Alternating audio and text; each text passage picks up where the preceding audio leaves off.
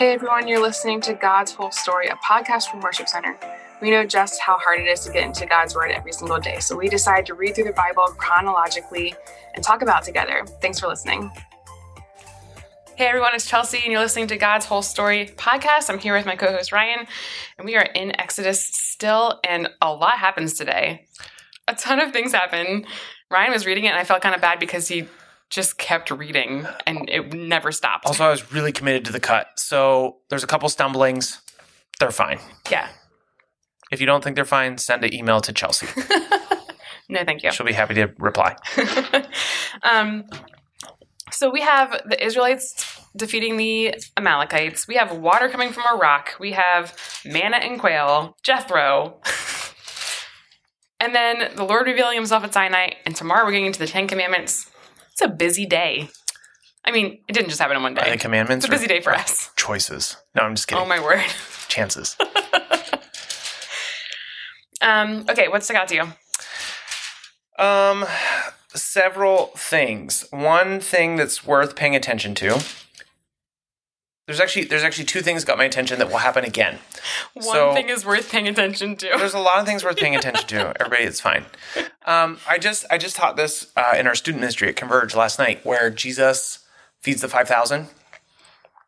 So this is an important story because it's like a bookend story. Like when Jesus feeds the 5,000, he like miraculously produces bread and passes the bread out to everybody. And the connection that they make is with this story.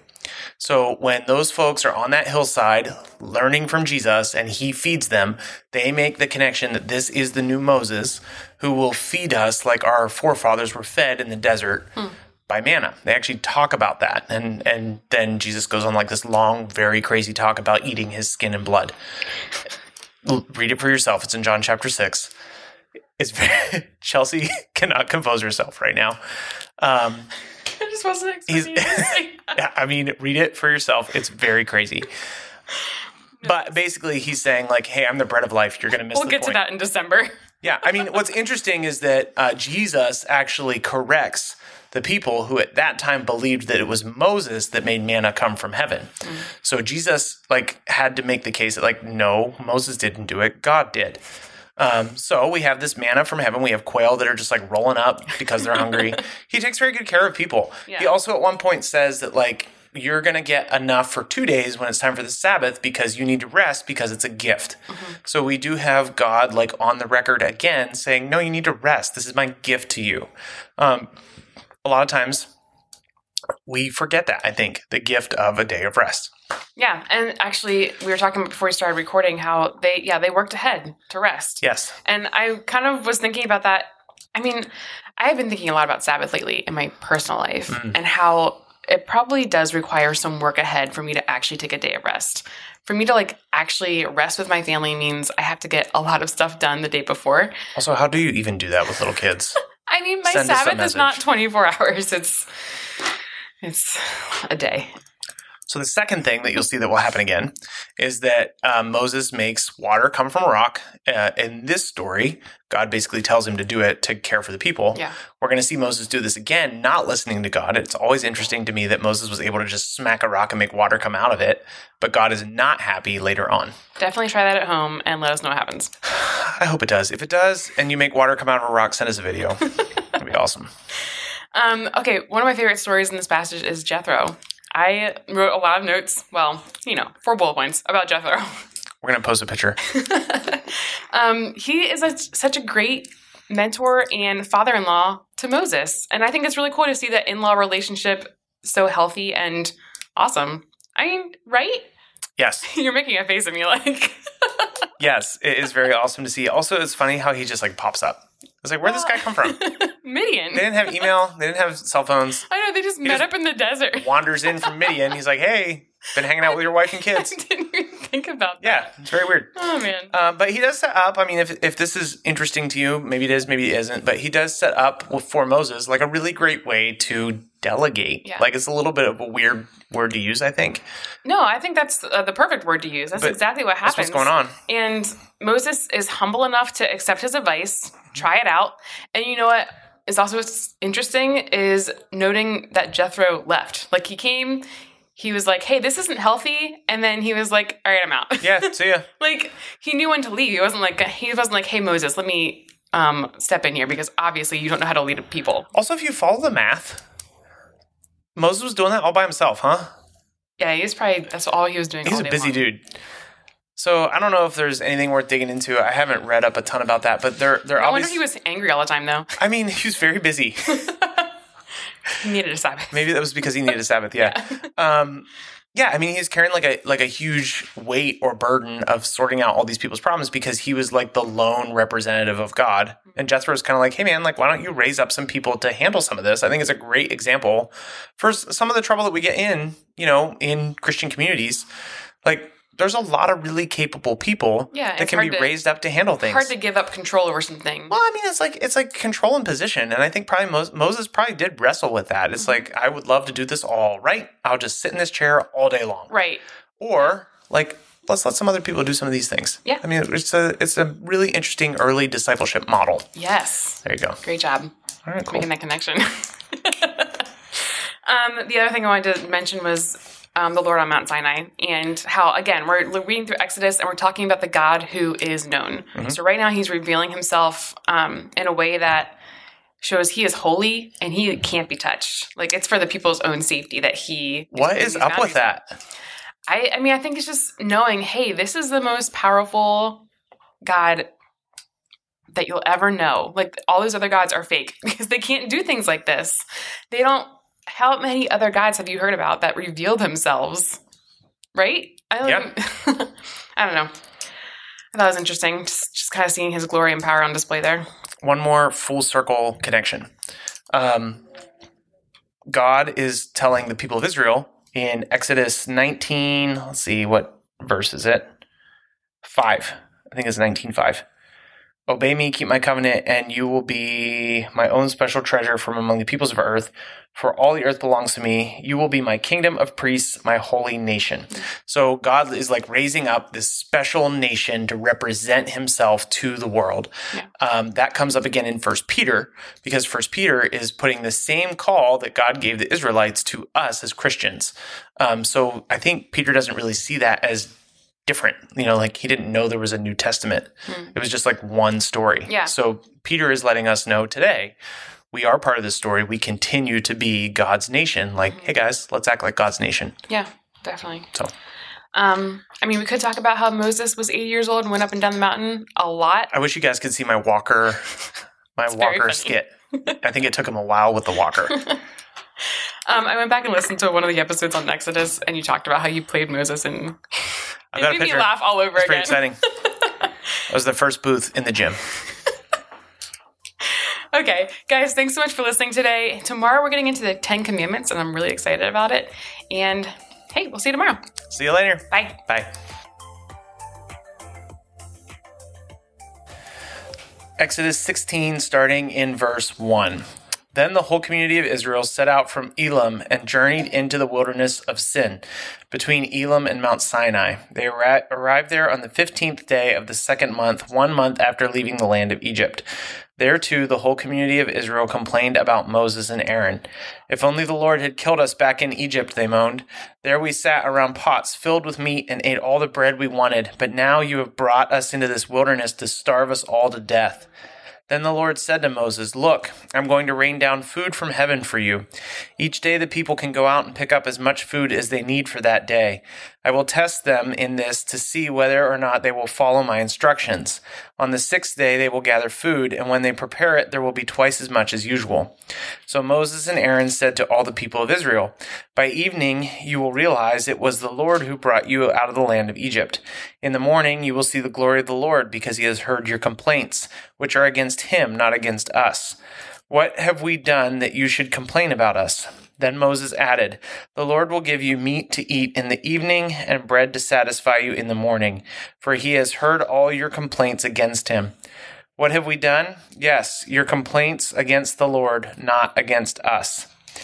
Then Moses said to Aaron, Announce this to the entire community of Israel. Present yourselves before the Lord, for he has heard your complaining. And as Aaron spoke to the whole community of Israel, they looked out toward the wilderness. There they could see the awesome glory of the Lord in the cloud. Then the Lord said to Moses, I have heard the Israelites' complaints. Now tell them, in the evening you will have meat to eat, and in the morning you will have all the bread you want.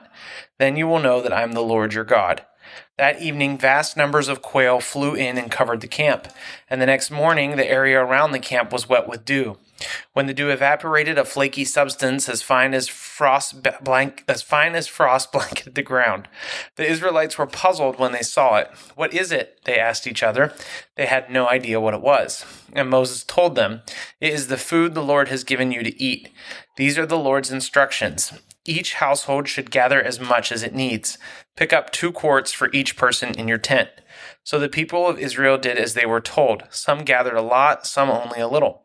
But when they measured it out, everyone had just enough. Those who gathered a lot had nothing left over, and those who gathered only a little had enough. Each family had just what it needed. Then Moses told them, Do not keep any of it until morning. But some of them didn't listen and kept some of it until morning. By then it was full of maggots and had a terrible smell. Moses was very angry with them.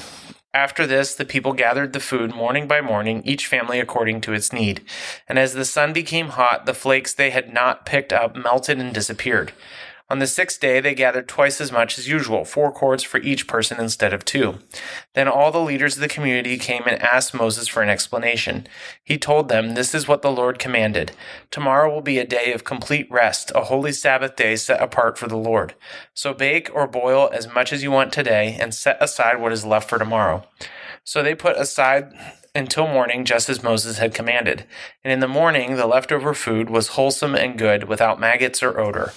Moses said, Eat this food today, for today is a Sabbath day dedicated to the Lord. There will be no food on the ground today. You may gather the food for 6 days, but the 7th day is the Sabbath. There will be no food on the ground that day. Some of the people went out anyway on the 7th day, but they found no food. The Lord asked Moses, How long will these people refuse to obey my commands and instructions? They must realize that the Sabbath is the Lord's gift to you. That is why he gives you a 2-day supply on the 6th day, so there will be enough for 2 days. On the Sabbath day, you must each stay in your place. Do not go out to pick up food on the 7th day. So the people did not gather any food on the 7th day. The Israelites called the food manna. It was white like coriander seed, and it tasted like honey wafers. Then Moses said, This is what the Lord has commanded. Fill a 2-quart container with manna to preserve it for your descendants. Then later generations will be able to see the food I gave you in the wilderness when I set you free from Egypt. Moses said to Aaron, Get a jar and fill it with 2 quarts of manna. Then put it in a sacred place before the Lord to preserve it for all future generations. Aaron did just as the Lord had commanded Moses. He eventually placed it in the Ark of the Covenant, in front of the stone tablets inscribed with the terms of the covenant. So the people of Israel ate manna for 40 years until they arrived at the land where they would settle. They ate manna until they came to the border of the land of Canaan. The container used to measure the manna was an omer, which was 1/10 of an ephah. It held about 2 quarts.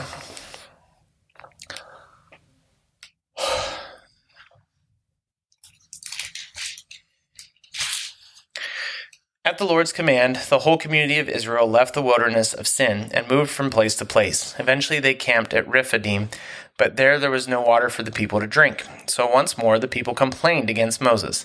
Give us water to drink, they demanded. Quiet, Moses replied. What are you complaining against me? And why are you testing the Lord? But tormented by thirst, they continued to argue with Moses. Why did you bring us out of Egypt? Are you trying to kill us, our children and our livestock with thirst? Then Moses cried out to the Lord, What should I do with these people? They are ready to stone me. The Lord said to Moses, Walk out in front of the people, take your staff, the one you used when you struck the water of the Nile, and call some of the elders of Israel to join you. I will stand before you on the rock at Mount Sinai. Strike the rock, and water will come gushing out. Then the people will be able to drink. So Moses struck the rock as he was told, and water gushed out as the elders looked on. Moses named the place Massah, which means test, and Meribah, which means arguing, because the people of Israel argued with Moses and tested the Lord by saying, Is the Lord here with us or not? While the people of Israel were still at Rephidim, the warriors of Amalek attacked them. Moses commanded Joshua, Choose some men to go out and fight the army of Amalek for us.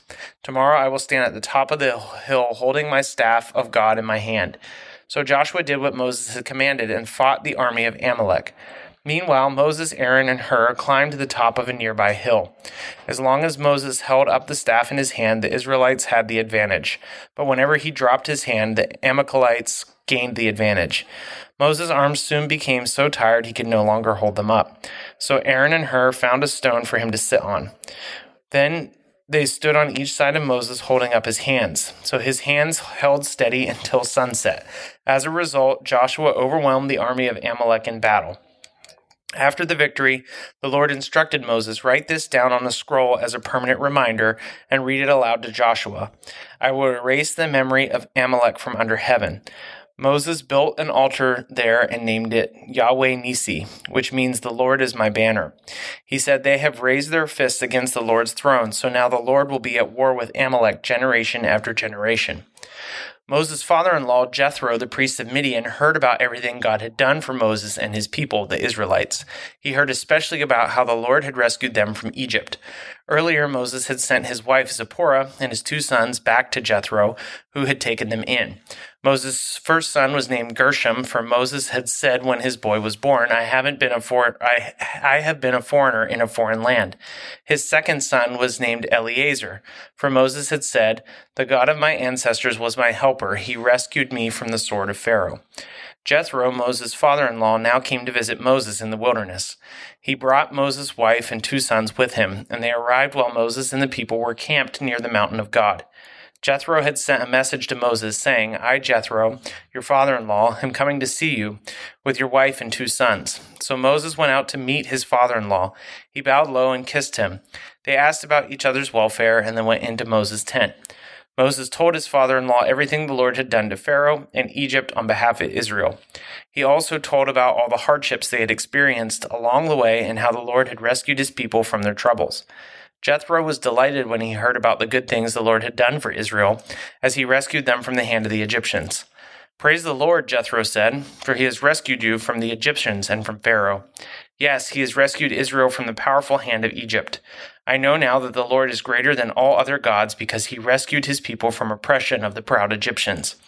Then Jethro, Moses' father-in-law, brought a burnt offering and sacrifices to God. Aaron and all the leaders of Israel came out and joined him in a sacrificial meal in God's presence. The next day, Moses took his seat to hear the people's disputes against each other. They waited before him from morning till evening. When Moses' father-in-law saw what Moses was doing for the people, he asked, What are you really accomplishing here? Why are you trying to do all this alone while everyone stands around you from morning till evening? Moses replied, Because the people come to me to get a ruling from God. When a dispute arises, they come to me, and I am the one who settles the case between the quarreling parties. I inform the people of God's decrees and give them his instructions. This is not good, Moses' father-in-law exclaimed.